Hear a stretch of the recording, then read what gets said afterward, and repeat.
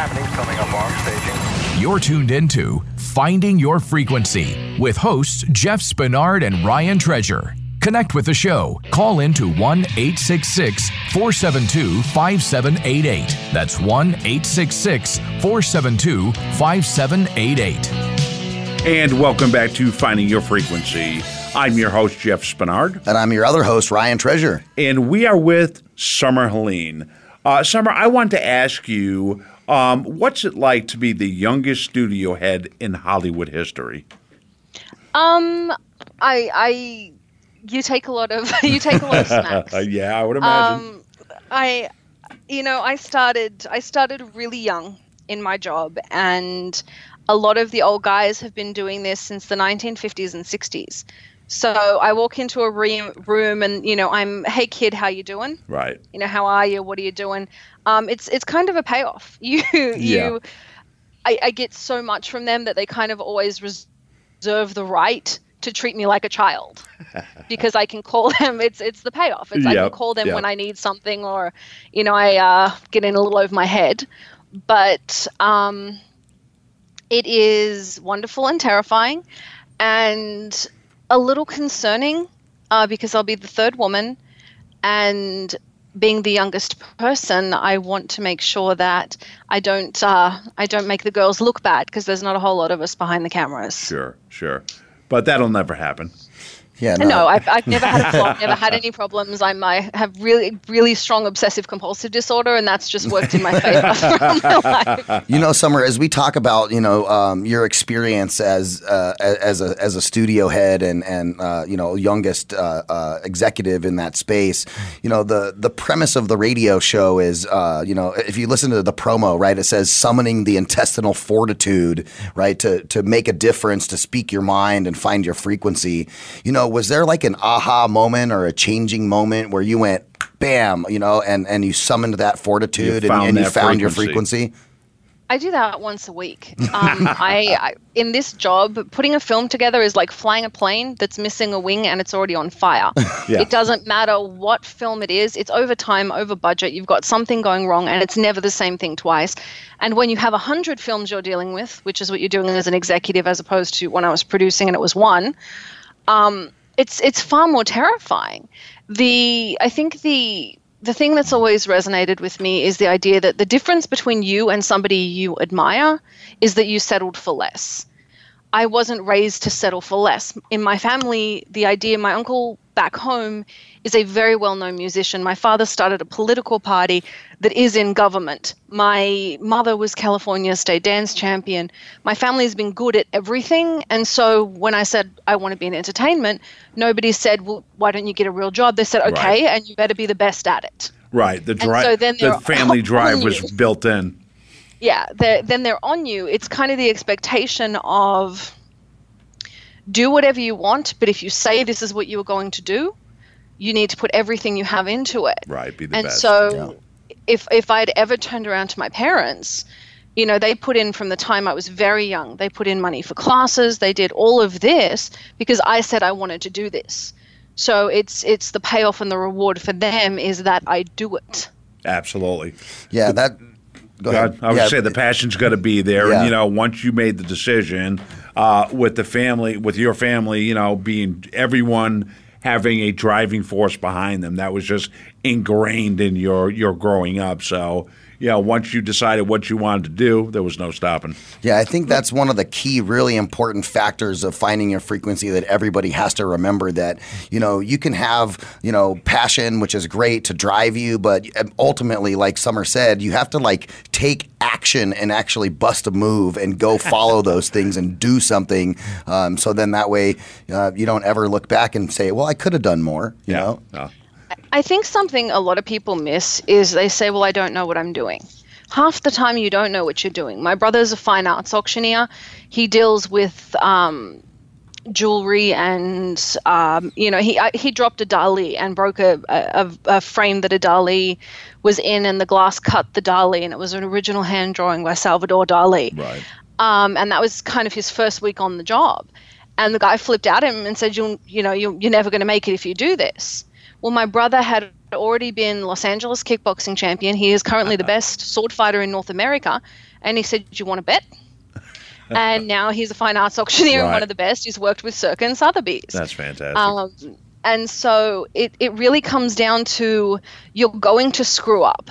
You're going to get into situations that you are in way over your head. Yep. So you better have the relationships that you can call, where you have someone to call, which is why I get on so well with the old boys, because I need to call them. I still have moments where I'm like, I find out somebody lost $100 million on a film, and it's one of the ones on my roster, and I have to go figure out how to get this money back and salvage the film. That's a lot of pressure right there. a little bit. Hundreds of millions of dollars of other people's money. Dang. But it's also, I think it's the level of expectation that you are raised with. Yep. But more than that, the level of expectation that you put on yourself, because you're not going to walk into a situation knowing what you're doing. Right. And when you look at the art of attraction, when you look at there's the expression, what you put out there is what you get. Mm-hmm. What you put out, how you feel about things is what you get. Because consciously or subconsciously, your actions create this. And so if you walk in there going, I don't know what I'm doing, you're going to walk in with your shoulders down. Yep. You're going to walk in with your eyes down, and you're not going to walk in there with the confidence. I've walked into a room where I'm the only woman, the youngest person there, and had everyone looking at me going, what do we do? Mostly because it's digital media and that's sort of my realm. Right. But just take right over. It really, the same. I said just take right really over. The same principle. Yeah, the same principles apply. The panel that you and I were on, I walked in, sat down, and fell off that stool within 30 seconds. So I sat back on the stool. Yeah, exactly. Right. I fell over, my dress went over my head in front of the King of Nigeria. Also, I didn't know there was actually a King of Nigeria and made a joke about that. And the emails that I get from Nigeria. So there are a lot of things that you're going to do that you are going to make a flaming ass of yourself. No doubt about it. You be able to pick it up. Absolutely. In 17 years of building the network, I can't count how many times I landed on my ass, but picked myself up, brush it off, and move on. And that's what you do. I mean, anybody who's successful in any walk of life knows how to take the hits and get back up. And having the people, the support staff, and people you can go to, very important too. Yeah, absolutely. You should be the dumbest person on your team. I hire everyone smarter than me. I'm the dumbest person I work with. I love that you say that. I love that you say it, because I agree with that so much. I can honestly tell you, I am the dumbest person at my management table every week. I love it. That's it. Yeah, I want to work with people smarter than me, because you learn so much and you get challenged. Yep. And the minute you surround yourself with yes men, you fail. Correct. And I have an assistant. I know you've met her. She's awesome. My language. She's fantastic. By the way. Well, about 5 minutes ago, she called me an effing retard and threw a shoe at me. That's a good assistant right there. And she holds me to account. She's like, hey, ho. Why are you doing this? And I'll go through my reasoning, and she'll say, okay, that's a good idea. I didn't know that. And then she'll learn from it and apply it. Or sometimes she catches me off, and, she's definitely not done this as long as I have, but she's done it for, 7 years, and she'll sit down and look at it and go, hey, what about this? And it's something I completely missed. Yeah. Wow. Well, Alexis carries herself so well. I mean, she does. I envy you having an assistant like that. I've yet to find an assistant quite like your assistant. I actually tried to fire her and didn't try and hire her in the first place, and she demanded that I do. And that's what makes the difference. Is she walked in and said, you're going to hire me, let me tell you why. And that's how I got my first job. I walked into the president of Paramount Pictures and said, you're going to give me a job. And here's why. And he did. Here's why, and he did. And I actually didn't get to the here's why part. I said, you're going to give me a job, and said, why? And I said, I'm going to work harder for you than anyone else ever has. Yep. So he gave me the job, and Alexis gave me damn near the same spiel when I hired her. It's perfect.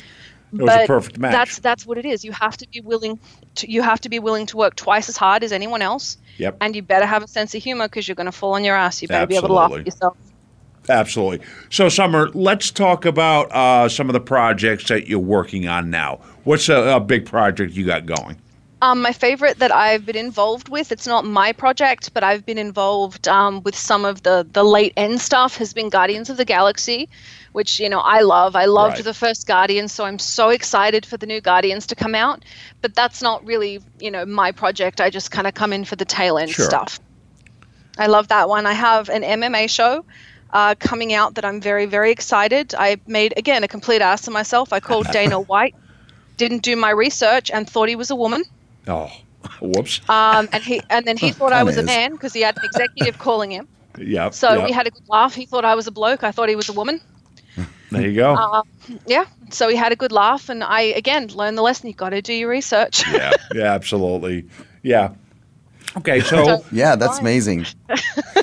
And here a little bit later on today, you have your radio show here as well on the same channel, on the Variety Channel, as we, only have a couple of minutes left in this segment. Take a minute to let everybody know what your show is going to be about today, and let's prime the listeners for that one. This week we're talking about Hollywood horror stories, all the things that can go wrong. And like I said, everything in Hollywood, what can go wrong will go wrong, so have a sense of humor. If you talk to anyone in Hollywood, they'll tell you more about what goes wrong than what goes right, because you learn nothing from what goes right.